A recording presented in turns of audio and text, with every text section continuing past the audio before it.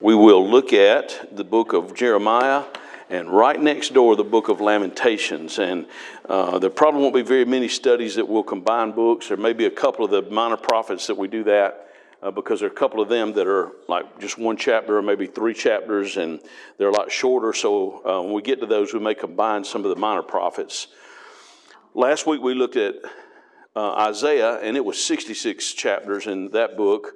Jeremiah is 52. And so if you followed the same pattern as reading a proverb a day each month, you could read one chapter of Jeremiah each week and get through it in a year, because there are 52 chapters in Jeremiah in that book.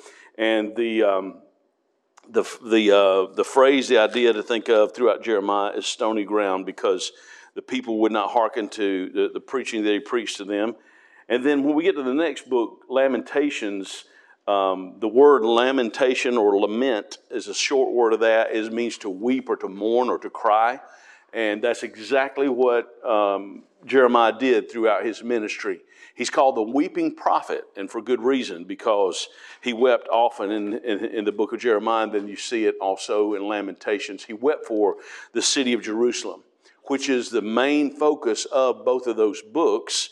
And so Lamentations, and we'll get to it at the end of our study tonight, is 5 chapters, and it's almost like he takes the descriptions he gives and the prophecies that he proclaims to the people in Jerusalem and to Judah over the years of his ministry. It's almost like he takes at the end of that next book, Lamentations, and he takes all the weeping and the sorrow and the burden for that city all in those 5 chapters. It's like writing a biography or something and going back and writing some addendum chapters that go back and go a little deeper. And that's really what he does. He goes a little deeper in the sorrow for God's people because of the destruction of Jerusalem.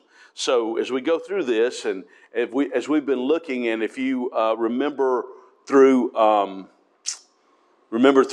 study of the Kings in 2 Kings and 2 Chronicles especially, we talked about how God had constantly sent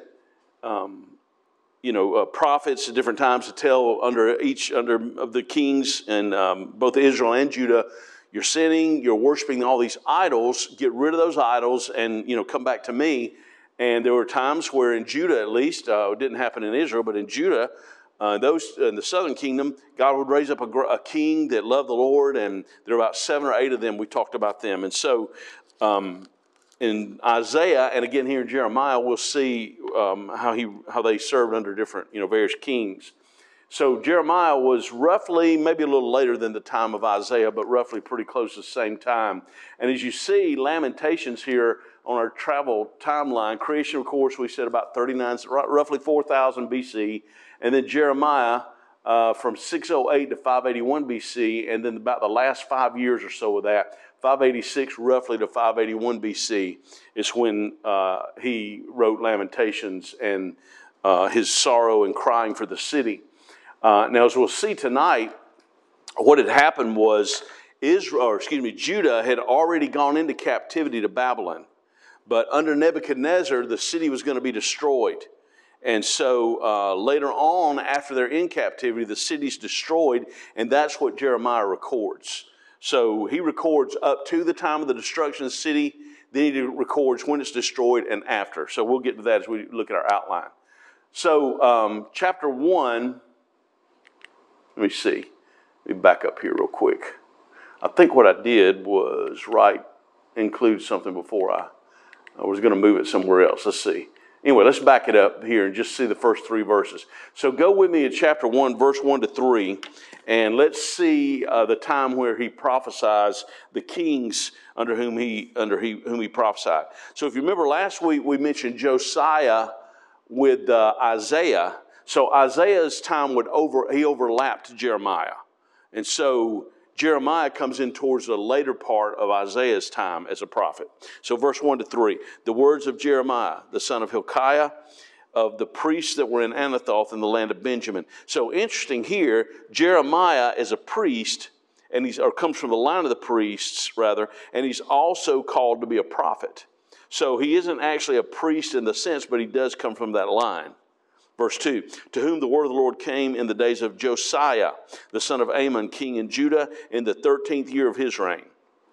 Verse 3, it came also in the days of Jehoiakim, the son of Josiah, king of Judah, unto the end of the 11th year of Zedekiah, the son of Josiah, king of Judah, unto the carrying away of Jerusalem captive in the 5th month. So he gives a time frame right there in those first 3 verses. And so he says, into the carrying away of Jerusalem. Now, again, Judah had gone into captivity, but Jerusalem, remember, is the capital. And so some people stayed around until the city was completely destroyed. So that's the time frame. Josiah's 13th year, and then Zedekiah's 11th year, and then Jehoiakim, and then Jehoiakim, who was the son of Jehoiakim, and then Zedekiah. Josiah was a godly king. His son Jehoiakim was not a godly king. Anyway, so let's move on here. So he prophesied during the time of the prophet Habakkuk. I didn't write Isaiah. I should have put Isaiah in here too, because remember they overlap. And then also Ezekiel and Daniel. So I won't go into that a lot tonight, but when we get to each of those books in our future study, we'll follow back a little bit to Jeremiah and see how they fit together.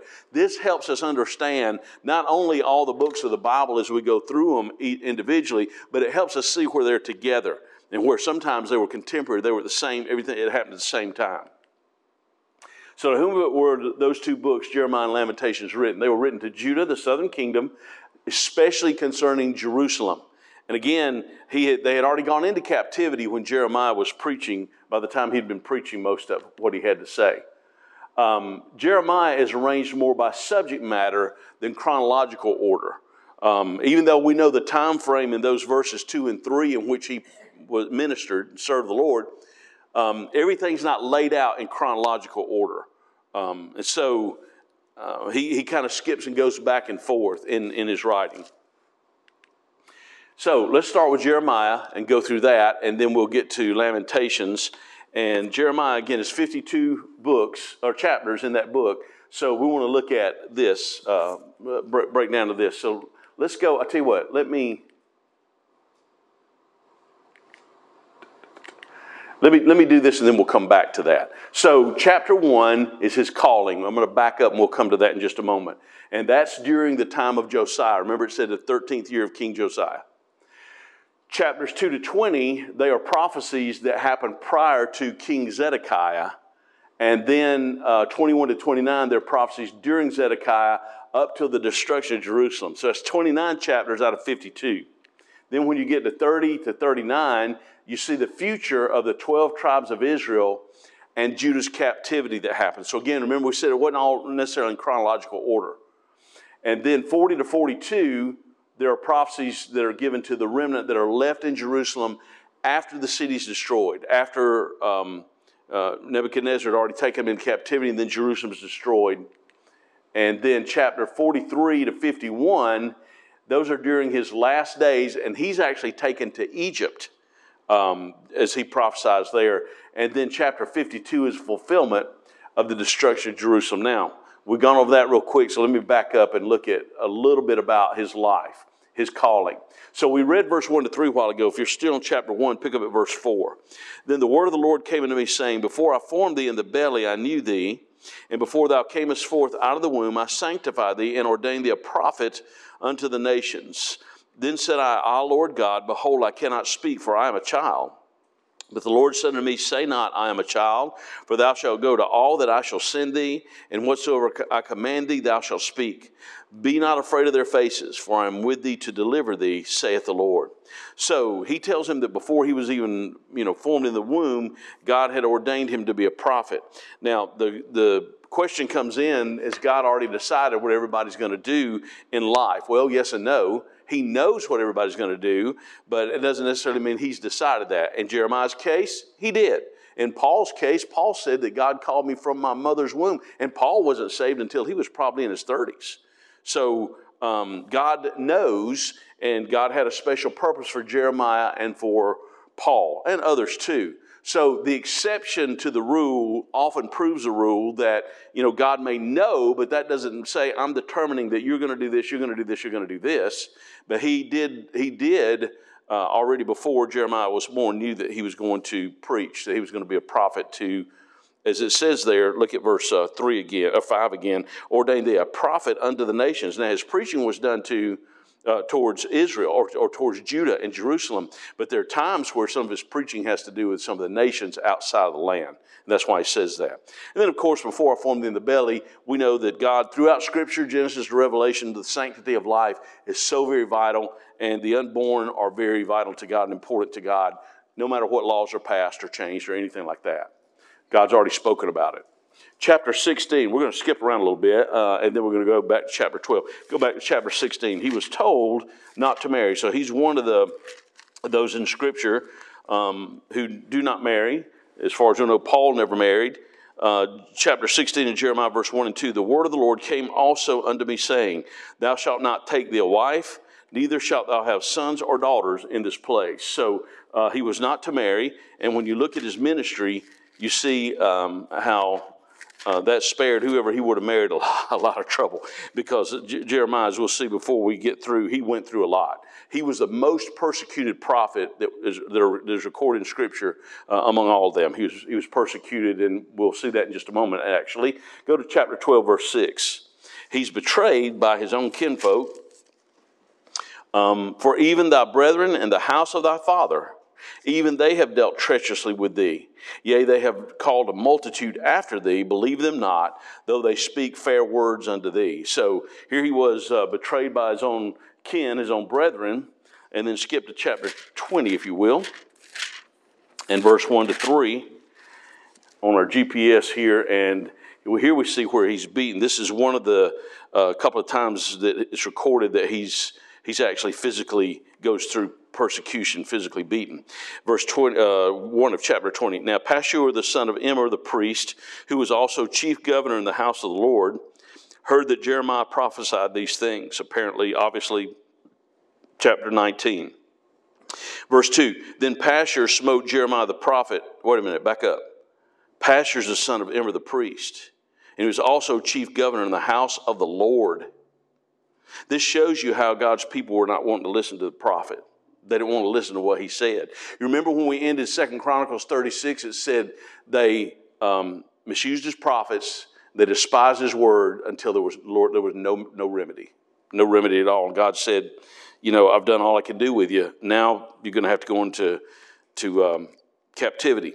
So go ahead in verse 2. That were in the high gate, put him in stocks, verse 2, in the high gate of Benjamin, which was by the house of the Lord. And it came to pass on the morrow that Pashur brought forth Jeremiah out of the stocks. Then said Jeremiah unto him, The Lord hath not called thy name Pashur, but Magor-Mizabib. And so that probably, was not very flattering to him. But anyway, so he was beaten and put in stocks. That happened to him during his ministry. And then chapter 20, if you're still there, verse 7 to 9. O Lord, thou hast deceived me, and I was deceived. Thou art stronger than I, and hast prevailed. I am in derision daily. Everyone mocketh me. Now, folks, prophets have their day, where things just aren't good to them. They're not right. And so he says, Lord, you deceived me. You called me, but now here I am suffering. Look at verse 7, verse 8. For since I spake, I cried out. I cried violence and spoil, because the word of the Lord was made a reproach unto me and a derision daily. In other words, he was ready to quit, but look what he says in verse 9. Then I said, I will not make mention of him, nor speak any more in his name. He said, I'm going to quit. All I do is tell people stuff and they don't listen, or they throw me into stocks. But look what he says. But his word was in my heart as a burning fire shut up in my bones, and I was weary with forbearing, and I could not stay. He said, the importance of the message outweighed my personal feelings. And that's what pastors have to do sometimes. The importance of the message has to outweigh your own personal feelings, and realize that it may hurt somebody's feelings, but, thus saith the Lord. Chapter 26, and verse 10 and 11. Chapter 26, verse 10 and 11. And here we see where his own people wanted to kill him. I mean, it goes, even deeper. When the princes of Judah heard these things, then they came up from the king's house into the house of the Lord, and sat down in the entry of the new gate of the Lord's house. Then spake the priests and the prophets unto the princes and all the people, saying, This man is worthy to die, for he hath prophesied against this city, as you have heard with your ears. Now, part of that they had right. They did hear it, And he did prophesy against the city, but he wasn't worthy to die. Because he just simply gave God's message to them, and they didn't want to hear it. One more place, 37 verse 11 to 15. And again, we see he's imprisoned here. Again, as I mentioned, he's the most persecuted that we know of all the Old Testament prophets. Verse 37, 11 to 15. And it came to pass when the army of the Chaldeans was broken up in Jerusalem for fear of Pharaoh's army. Pharaoh, of course, is Egypt. And so here we had the Chaldeans and the Egyptians that they were against them. Verse 12, then Jeremiah went forth out of Jerusalem to go into the land of Benjamin. Remember, Judah, the southern kingdom is Benjamin and Judah, those two tribes, all right? To separate himself thence in the midst of the people. And when he was in the gate of Benjamin, a captain of the ward was there, whose name was Irijah, the son of Shelemiah, the son of Hananiah, and he took Jeremiah the prophet, saying, thou fallest away to the Chaldeans. Then said Jeremiah, it is false. I fall not away to the Chaldeans. But he hearkened not to him. So Irijah took Jeremiah and brought him to the princes.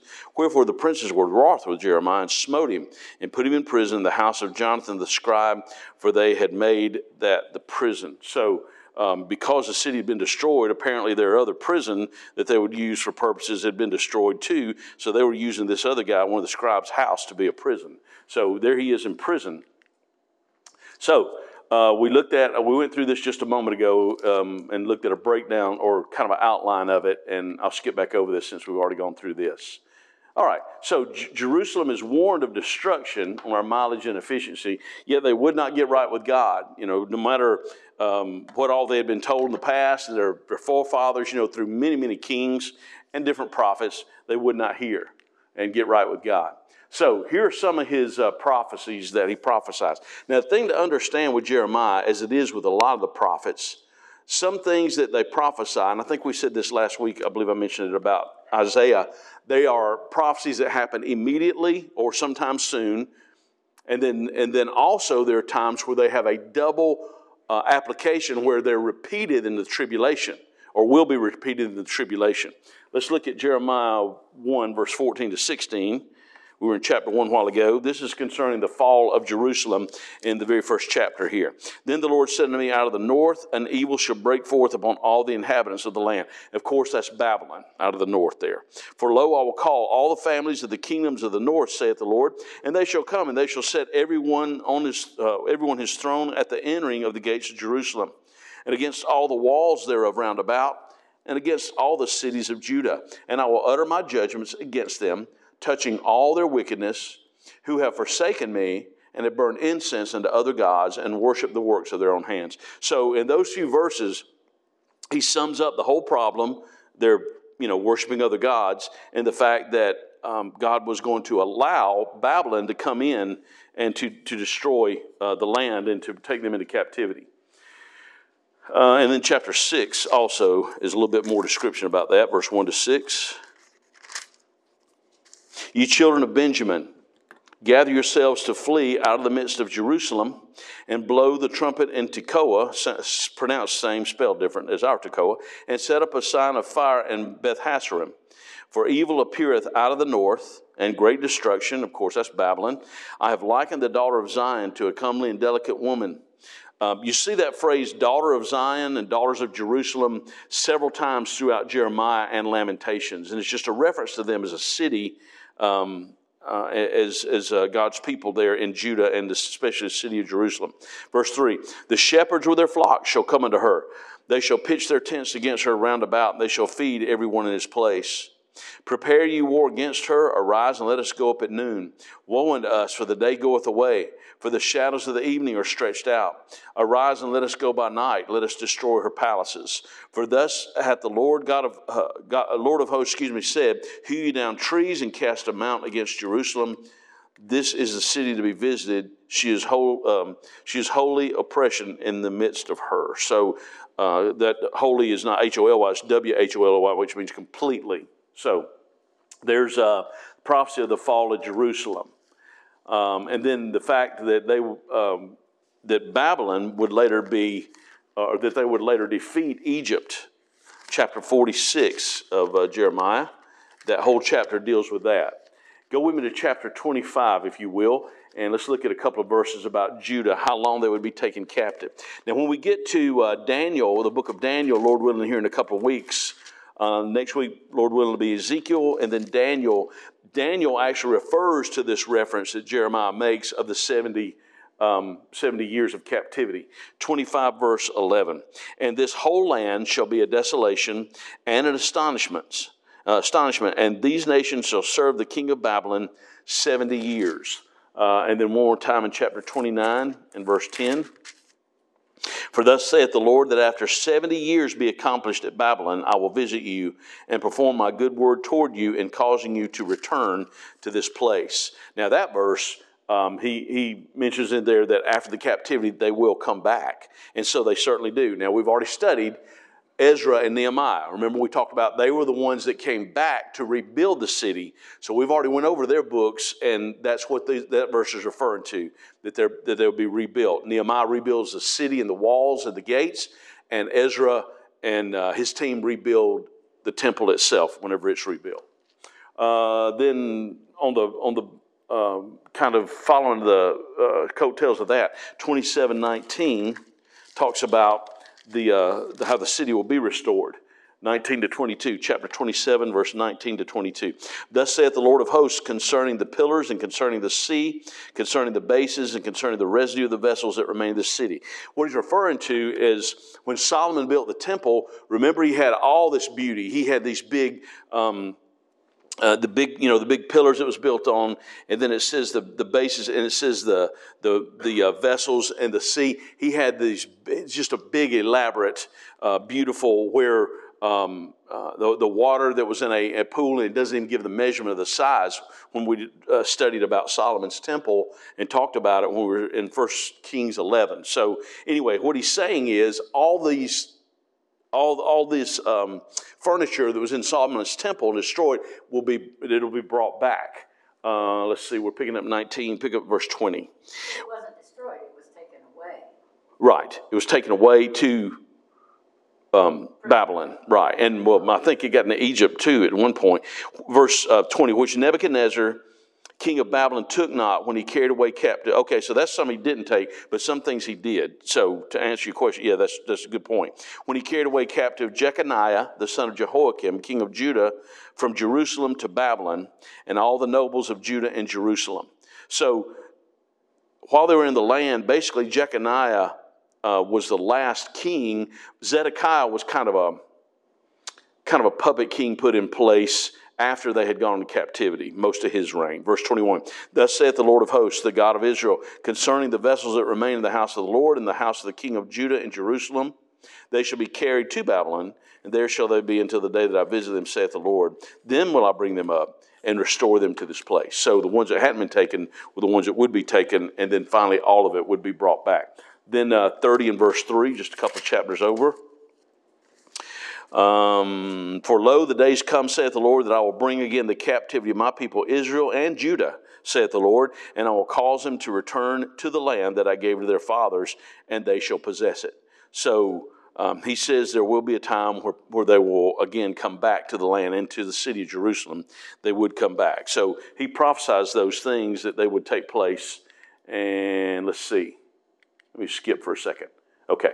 Then you go to Jeremiah 31 and verse 15, and it is one place that is quoted in the New Testament. Thus saith the Lord, a voice was heard in Ramah, lamentation and bitter weeping, Rahel weeping for her children. In the New Testament, that's translated as Rachel, weeping for her children, refused to be comforted for her children because they were not. That's a quote that's given in Matthew. Remember, after he was born, the wise men came later. And then God tells Joseph in a dream, go to Egypt. Take your son, your wife and your son, go to Egypt till I call you back. And he did. And so this was when all the destruction was going on, when King Herod was destroying all those baby boys. Remember when he's killing all the little ones. And so that verse is quoted there. Now, that's not fulfilled in Matthew, but it just says this is like that. It's quoting that same destruction. All right, that's an alternate route for Jeremiah. So let's look at a tune-up for Jeremiah. Let's look at a few things here things that are very interesting in the book of Jeremiah. There, like every book, folks, there's so much in here. We could spend a lot of time. We could go for a good while. But I would like to look at several of the places that not only were prophecies that he prophesied for Israel, but some very practical matters too. And then also future that will happen in the future. Okay? 18 verse 1 to 6. I won't read the whole chapter. About 3 or 4 times, I think, about 3 since we started our church. I think about 3 or 4 times I've preached a message over the years, a few different times from this passage about the potter and the clay. Look at verse 1. The word which came to Jeremiah from the Lord, saying, Arise, go down to the potter's house, and I will cause thee to hear my words. Then I went down to the potter's house, and behold, he wrought a work on the wheels. And the vessel that he made of clay was marred in the hand of the potter. So he made it again, another vessel, as seemed good to the potter to make it. Then the word of the Lord came to me, saying, verse 6, O house of Israel, cannot I do with you as this potter, saith the Lord? Behold, as the clay is in the potter's hand, so are ye in mine hand, O house of Israel. Now, obviously, it's directly applies to Israel, because they're going to go into captivity, and then later they'll be brought back. So obviously, it directly applies to them. But there's a very practical truth in the Christian life. We're clay in the potter's hand, and he's working on us. And sometimes he'll have to maybe start over, or he'll have to rework something, as a potter does with their clay. I think I told this story once or twice. I preached a sermon when I was in 7th grade. I wasn't in band. I should have been. I wish I'd been in band. But the kids that weren't in band, they had to take art. I took art. If you can see me in art, I can draw flies, mosquitoes, and gnats, and that's about it. That's summertime. It's a joke. Anyway, so one of the things that we were to do was we were to take clay, and we were to form what we thought was our own head, right? So I had the eyes, and everything on it, and the nose, and the lips, and everything. And I thought I was all ready to go. Now, back up. So the teacher says to all of us, said, now when you use this clay, make sure you work it with your hands. We didn't have wheels. We just work it with your hands very well. Because if you don't, there'll be air bubbles in it. 7th grade. What does she know, right? So I get through quickly because I didn't want to do this. And I get through and I give it to her. So she says, so-and-so and so-and-so and so-and-so, this weekend I'll put yours in the kiln, the big oven. And then, next week I'll give them back to you. So we come back the next week, and my name was on the weekend list for the kiln to put it in the kiln oven. And come back, and she hands other people their heads. She said, Barry, she just looked at me and said, Barry, yours exploded. Okay, well, I guess so much for me being a potter. So anyway, that was my experience with art and with pottery. Chapter 27, verse 6. Now, this is one of those marker verses in the book of Jeremiah, where, as in all the prophets, there are several verses in almost every book, sometimes just one verse depending on the book, but some of them have more than one. This is one of those marker verses, verse 6 of chapter 27. And now I have given all these lands into the hand of Nebuchadnezzar, the king of Babylon, my servant. God calls him his servant. Why? Because he was bringing chastisement upon God's people. And the beasts of the field I've given also to serve him. So this begins once Nebuchadnezzar comes in to take over Judah. Now, Israel's already been into captivity, but this begins the time, what is called the times of the Gentiles. And it's mentioned again in Luke 21, verse 24.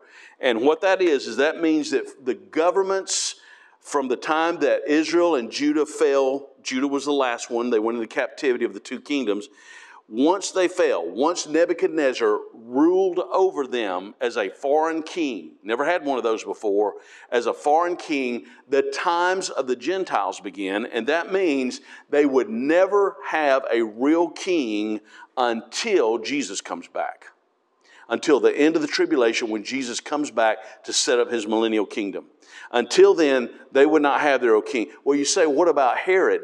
Herod in the New Testament and before, during the silent years where there was no scripture written, when Jesus is born, remember King Herod, and then he dies, there's another Herod. It's a dynasty. The king over Israel then was a puppet king. He was placed in authority by Rome, and Rome was the world power at the time. So basically what it tells us here, that from that point until, as we know later, go with me to Luke 21, till we know later the times of the Gentiles take place. There is no Jewish king over Israel until the king comes at the end of the tribulation.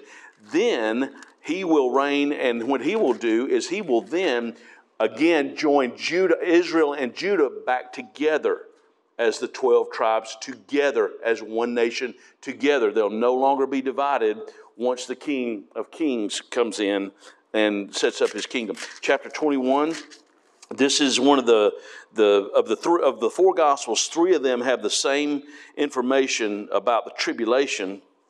And it says in verse 24 of chapter 21 of Luke, and they shall fall by the edge of the sword. This is describing what will happen during the tribulation. And shall be led away captive into all nations, and Jerusalem shall be trodden down of the Gentiles. It will once again be destroyed. Shall be trodden down of the Gentiles until the times of the Gentiles be fulfilled. When will that be? When the tribulation ends and Jesus comes back. Then no more times of the Gentiles. Right now we're living in that period of time. The church age is during the times of the Gentiles. So, very important marker verse.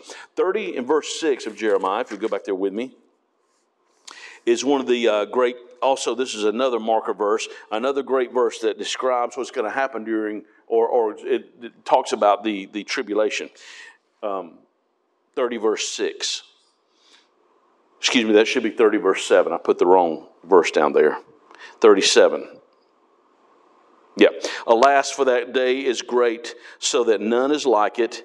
It is even the time of Jacob's trouble, but he shall be saved out of it. Why is it called Jacob's trouble? Because Jacob is the father of the 12 tribes of Israel. Abraham, Isaac, Jacob, 12 tribes, right? So it's called the time of Jacob's trouble because Israel as a nation, remember his name was changed later from Jacob to Israel. Israel as a nation will be the focal point of the tribulation because the Antichrist will be after them. He'll want to destroy the nation of Israel and all their people. And when the church is gone, then God will again deal with Israel, and it'll be the time of Jacob's trouble. And that is supposed to be a dash, Revelation 6 through 19, because those are the chapters concerning the tribulation in the book of Revelation. I don't know why I put verse 6 there. That was verse 7. Anyway, then the next thing is the millennial reign, and that is not correct. It should be verse 9. I was off a verse on both of these. I don't know what I was doing.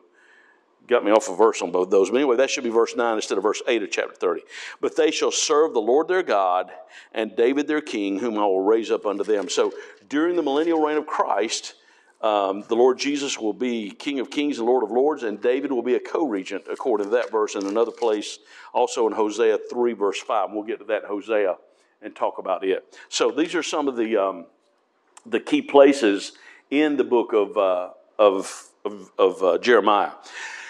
So last week when we talked about the millennial reign of Christ in Isaiah, Isaiah describes more concerning the physical characteristics of we talked about the animals. Remember the change in the animals? We talked about how the earth will be restored to its pristine. He talks about those details, whereas when Jeremiah talks about it, he talks about it in the sense of the things that will happen as far as time-wise, or not time-wise, but as far as ruling and reigning and so forth like that. He doesn't go into the physical details like Isaiah, but he does describe it. So speaking of that, 31, verse 31 to 34, describes the new covenant. So once Jesus comes back, he'll make a new unconditional covenant with Israel. And again, remember, Israel and Judah will be together as one nation. And he'll make an unconditional covenant with them. It's called the new covenant. Look at verse 31 of chapter 31. Behold, the days come, saith the Lord, that I will make a new covenant with the house of Israel and with the house of Judah, not according to the covenant that I made with their fathers in the day that I took them by the hand to bring them out of the land of Egypt, which was my covenant they break, although I was an husband to them, saith the Lord. So that refers to Moses, remember? And then they went through 40 years wandering in the wilderness, and then after that, God began to deal with them again. But he says it's not going to be like that covenant. Verse 33, this shall be the covenant I will make with the house of Israel. After those days, saith the Lord, I will put my law in their inward parts and write in their hearts, and I will be their God, and they shall be my people. And they shall teach no more every man his neighbor and every man his brother, saying, Know the Lord. For they shall all know me, from the least of them to the greatest of them, saith the Lord. For I will forgive their iniquity, and I will remember their sin no more. God says there's going to be a point where that's all going to be done away with. I'm going to make a new covenant, and they will have my law in their hearts, not just the law, the Torah that they open and read. It'll be in their hearts. And he says, and they won't have to say to somebody, you should know the Lord. They'll all know the Lord, he says, during the millennium. Every one of them will. They'll know him. Chapter 32 gives an interesting story about a group called the Rechabites. They are only seen in this place in Scripture, but in chapter 32, verse 1 to 7, I hope I got the right place here. I do not. I do not. Anyway, let's see. Somebody look on the, I'm sorry. It's 35, not 32. I put the wrong thing. It's 35, verse 1 to 7. Going with 35. The word which came unto Jeremiah from the Lord in the days of Jehoiakim, the son of Josiah, king of Judah, saying. So he gives markers of time. Even though this isn't chronologically, he'll tell, usually who the king was when he did these or prophesied these things or did this. Go to verse 2. Go into the house of the Rechabites. These would be descendants of a man named Rechab, R-E-C-H-A-B. And speak unto them and bring them into the house of the Lord, into one of the chambers, and give them wine to drink. Then I took Jezaniah, the son of Jeremiah. Now that's a different Jeremiah. In fact, there are a couple of different Jeremiahs mentioned in the book of Jeremiah besides him. The son of Jeremiah, the son of Habazaniah, and his brethren, and all his sons, and the whole house of the Rechabites. So he names some of the prominent ones, but it's all of the descendants of this man named Rechab or Rechab. Verse 4, Now I brought them to the house of the Lord, into the chamber of the sons of Hanan, the son of Igdaliah, a man of God, which was by the chamber of the princes, which was above the chamber of Maaseiah, the son of Shallum, the keeper of the door. And I set before the sons of the house of the Rechabites pots full of wine and cups, and I said unto them, Drink ye wine. They said, We will drink no wine, for Jonadab, the son of Rechab, our father, commanded us, saying, Ye shall drink no wine, neither ye nor your sons forever. Now look at the other conditions of this also. Neither shall you build house, nor sow seed, nor plant vineyard, nor have any, but all your days you shall dwell in tents, that you may live in the many days in the land where you be strangers. So these descendants they were basically nomads. They weren't to live in any house. They just lived in tents and went probably from place to place, but they were all one group from descending from this man. But they made this conviction about themselves. Our father told us, You shall drink no wine, you nor your sons. And so they were teetotalers. They never touched any wine whatsoever. Just an interesting story in the book of Jeremiah that's only found there, nowhere else. When you get to chapter 52, I'm sorry. Nazarites, similar? It doesn't mention that. No, in another place, possibly. The Nazarites, did they? Oh, Nazarites, that's right. And Nazarites weren't to take of anything of the vine, right, the grape. But not the same. Right, but no, this is just a group. This is just something their dad had passed on to them. So chapter 52 parallels almost perfectly with 2 Chronicles. And remember, that's where the very last kings mentioned, and they go into captivity. And chapter 52 parallels with that. So, and I put that up there twice under tune-up. Okay. So let's look at fuel up, and then we're going to have a few minutes to go into Lamentations. Chapter 2, verse 13. We see where Jesus, it doesn't say him here, but we know that this describes him, the phrase, the fountain of living waters. The Bible, Jesus says, I am the living water. That's one of the I ams in the Gospel of John. Then, of course, the woman at the well, he said, I'll give you living water that you know not of. And at the end of Revelation, it says, Come all who thirst and drink of the water of life freely. Chapter 14, verse 8, he's referred to as the hope of Israel. And then in chapter 23:5 and also 33:15, he's called a righteous branch and a king. And that phrase, the branch, is found in another of the minor prophets. We'll talk about it more when we get to it. Chapter 23:6, I do want to turn to that one. It's this is a name, it's in capital letters, but this is the name of the Lord. Chapter 23 of Jeremiah. I hope I get the right verses right on these things. And verse number 6. In his days Judah shall be saved, And Israel shall dwell safely. He's called the branch there in verse 5. We just saw that. And this is the name whereby he shall be called the Lord our righteousness. He is our righteousness. Our righteousness is not found in ourselves, it's found in him, and he is our righteousness. And then in 50 verse 33, there's a reference to him as Redeemer. Redeemer is one who buys, who purchases, and we're bought with a price. Jeremiah, fuel up for Jesus. Then home address. There are so many verses. In fact, Sharon and I were talking about one earlier that I missed. There's so much in Jeremiah, verses that are great, great verses. I love chapter 5 and verse 5. In fact, I'm going to be starting a new series probably Sunday to go. We're going to continue in our prophecy series too, but I'm going to start a series of people in the Bible, most of which are unnamed, but God did great things in their life and through their lives. And we're going to look at some of them. And so one of the key verses with that is found in verse 5. I will get unto me the great men, and will speak unto them, for they have known the way of the Lord and the judgment of their God. So Jeremiah, in all that he did, he served the Lord, but he wanted to look for men that love the Lord, as few as there may have been in his day, but look for them for counsel, as an example. And so that's going to be one of our verses when we talk about some men and women of Scripture that are not very well known, but did great things. Verse 25 of the same chapter, your iniquities have turned away these things. Your sins have withholden good things from you. Sometimes in the Christian life, we're limited in our life of blessing. It can squelch out. It can squeeze out our blessing when we're disobedient. Chapter 6, verse 16 tells us to ask for the old paths, and we reject those in our day to our peril in Christianity, but it says ask for the old paths, very important. Chapter 17, verse 9 and 10, Jeremiah, probably some of the best known verses from Jeremiah that you hear preached on a good bit.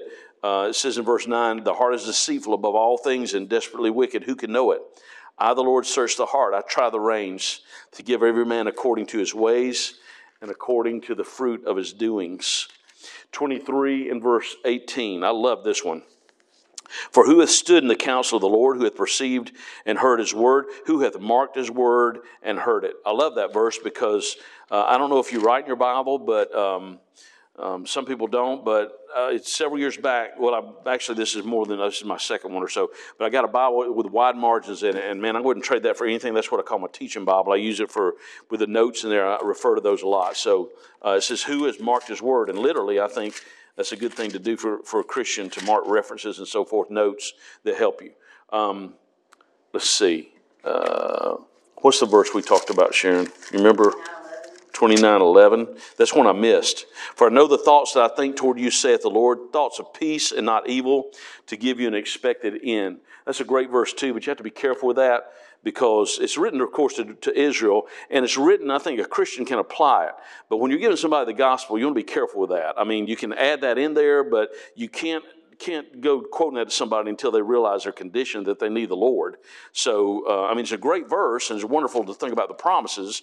And, of course, God wants to give, an unsaved person peace. He does, but that peace has to come through the Savior, through the Lord Jesus. 32:17, is there anything, there's nothing too hard for thee.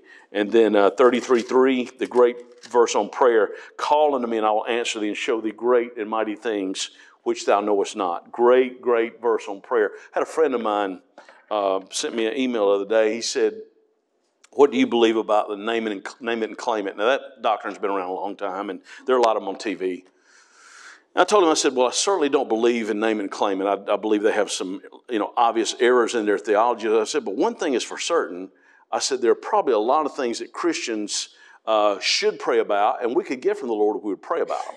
Now, I don't believe in name and claim it, but I believe God would provide a lot more things for us than what he does if we would pray and ask him. Now, it may not be in our way or in our time, but I believe he would. That verse right there is one of them. The book of James says, you have not because you ask not. You don't ask for it. So I think on that part of it, we fall short on that. But the name and claim it part, I certainly don't agree with that theology. Anyway, I got off on that somehow. Lamentations means weeping or sadness or sorrow. It's 5 chapters, very short book. And this is kind of an addendum right after the book of Jeremiah. I'm sorry? I'm Oh, bless you. When I'm talking, I can't television. I'm sorry. I thought you were saying something. That's okay.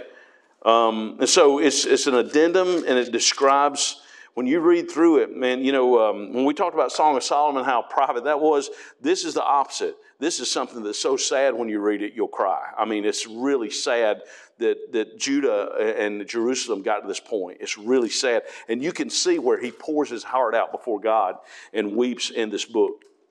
So, in chapter 1, he considers Jerusalem's destruction. That is, he's thinking about the destruction that has already come and what's going to happen when they ultimately fall, which they did. And then in chapter 2, he talks about the remaining remnant, those who stay in Jerusalem after they'd gone, the rest of them had gone into Babylon in captivity, including, when we get to in a couple of weeks, Daniel. He had been taken into captivity. And so it talks about the remaining remnant. And then chapter 3 is, that chapter deals with the whole destruction of Jerusalem. And there are a few bright spots, a couple of bright spot verses, but it's a very sad chapter. And then chapter 4, it kind of gives a history lesson of their past, and then talks about their present while they're in the condition they were in. And then chapter 5 is God remembering Israel, where Jeremiah, very personal before the Lord, reminds him to remember them as God's people. So that's just a quick outline of the 5 chapters of Lamentations on our GPS. So the thing about Jeremiah, when he preached, some of the prophets may have had this, they might have felt this way, but rather than feeling validated whenever he preached, he was rather saddened at Jerusalem's fall. Rather than going, I preached to them and I told them, and look what God did. He did exactly what he was going to do. But rather than that, he was heartbroken because of what God, had done to them or had allowed to happen to them, because they just continued to disobey. He was right on the number, and he could have said, look at me, I did what God told me to do, and isn't that great? But he was sad by it. Tune up. Let's look at a few things in Lamentations. This is the basis or the verses for one of our well-known hymns that we sing, found in our hymn book. Chapter 3, verse 22 and 23. It is of the Lord's mercies that we are not consumed, because his compassions fail not. They are new every morning. Great is thy faithfulness. So he's saying that as the city's being destroyed. And then there's a remnant of those, again, that live through it and that stay there. And, of course, there's some that are already taken away to Babylon. But, he says, it's of the Lord's mercies we're not all just completely wiped out. And so you can take those verses and really spend a lot of time there and thank God for his mercy, for his compassion in our lives, and how faithful that he is to us. Let's see. So let's look a little bit about just a couple of places that would describe Jesus in Lamentations. Chapter 1 and verse 12 says this: Is it nothing to you, all you that pass by? This is while the city, is about to be destroyed. Behold and see if there be any sorrow like unto my sorrow. Remember, I said he's a weeping prophet, we said. And so he says, this is great sorrow that I have in my heart for Israel, for Jerusalem, which is done unto me, wherewith the Lord hath afflicted me in the day of his fierce anger. Now, that can apply in both ways. It can apply to Jeremiah personally, but it also applies to Jerusalem. But that phrase I want us to look at, see if there be any sorrow like unto my sorrow. Go over with me to Matthew, if you will. Well, as you make your way, go to Isaiah for just a moment. Isaiah 50. We looked at this verse last week. It's back to your left. Isaiah 50 and verse 6. We looked at this when we talked about Jesus in Isaiah last week. I gave my back to the smiters and my cheeks to them that plucked the hair. I hid not my face from shame and spitting. So, the description there, you can see that he was a man who was a man of sorrows and what he went through. And faced and took upon himself for us. Go with me to Matthew chapter 26, and almost the end of that chapter, verse 67. Matthew 26, verse 67. Then did they spit in his face and buffeted him, and others smote him with the palms of their hands. So all that he went through, the suffering he went through, he was definitely a man of sorrows. He's called that also in Isaiah 53, a man of sorrows. So That's chapter 3, I'm sorry, verse 30. I jumped, didn't I? Matthew 26. I jumped that one, so we'll go back to that in just a moment. But if you're in Matthew 26, let's look at this one. Somebody should have waved at me, and that's okay. Matthew 26, verse 38. This is the one about sorrow. I'm sorry. Then he said unto them, my soul is exceeding sorrowful, even unto death. Tarry ye here and watch with me. So, in Lamentations, he says, see if there's any sorrow like unto my sorrow. And Jesus, of course, he was sorrowful as he was facing the cross.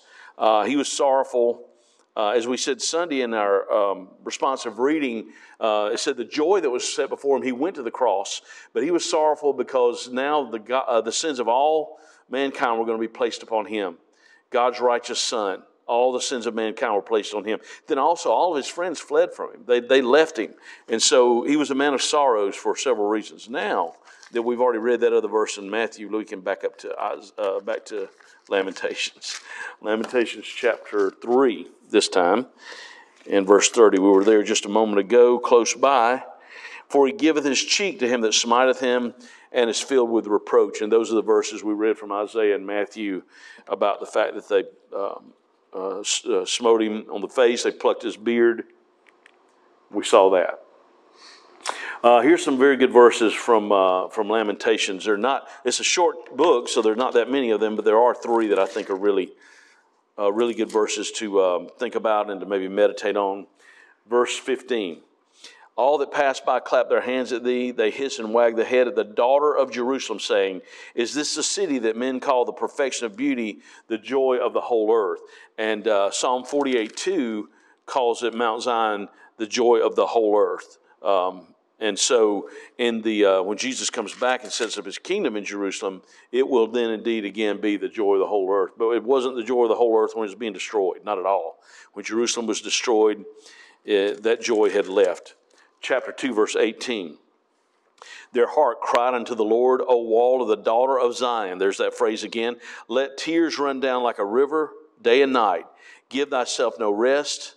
Let not the apple of thine eye cease. And if you go back to, I didn't write the references there, but if you go back to Deuteronomy 32 and verse 10, where Moses is talking to the people of Israel, he says that, you are God, the apple of God's eye. You're the apple of his eye. And so description of God's people, Israel. But that can be applied, of course, to the Christian. We also, I believe, are the apple of our Savior's eye. He loved us enough to die for us. And then finally, of course, we've already looked at 3:22 and 23, great is thy faithfulness. So it's a short book. And if you read through it, you'll see there are places where, I didn't put this on the notes, I should have put it there, but when you read chapter 3, it's amazing. I was reading back through it this week, where as you read through that, it's almost like reading some of the stuff in the book of Job. Some of the statements that he makes about Jerusalem and the sorrow and the what he was experiencing in sorrow and what Jerusalem was going to face. It's almost like reading some place from the book of Job in chapter 3 there. So you see some parallels with Job also. All right, let's stop there. That's a lot in a night. We somehow did 5 plus 52. We did 57 chapters, so somehow. Anyway, any questions or any comments on Jeremiah? Yes, ma'am. Why do so many people say, pray for the peace of Jerusalem? I just don't know what that's about. Well, you do want it to have peace because, you don't want war there, but you do want to have peace. But also, ultimately, we know that the Prince of Peace, the King of Kings, will be coming back there one day. And so it's like, Lord, come on back. Take over in Jerusalem. Why can't we just say that? Well, you can. Because I don't know what, I don't know what it means when they say it that way. Right. Do they actually mean that? Well, that was written, was David king then? I'll have to find that psalm. Whoever was writing that then, it was a much more peaceful time apparently than what they were going through. But I'll have to go back and look and see who it was. Well, it's all the people now. Right. On TV. Right. Pray for the peace of Yeah. Jerusalem. But I don't know why. Okay, thank you. Well, there's so much opposition around them, so. All right, anything else? Lord willing, we'll try to hit the 48 chapters of Ezekiel next week, and several of those chapters toward the end all go together, and they're the same subject. But if you get a chance to read through it this week, look forward to that, Lord willing, weather permitting, next week. All right? Well, let's stand and close in prayer and we'll dismiss. Thank you, Lord, for the day you've given us, and thank you for your word. There's so much in this book tonight as we studied. We thank you for Jeremiah and for his example to Jerusalem, to Judah.